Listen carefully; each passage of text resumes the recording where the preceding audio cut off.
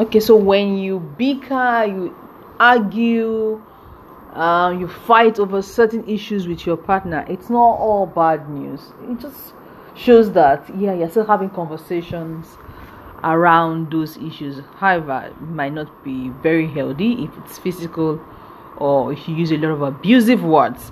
But, well, the summary of what I'm saying basically is that when you're still talking about the issue, then there's still some hope for reconciliation.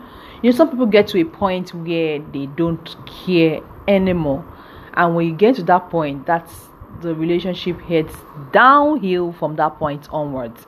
Yeah, if you're not talking about it anymore, if you just don't care, some people, their partner pushed them to the wall so much so that I don't care about your action anymore. I don't care about what you do.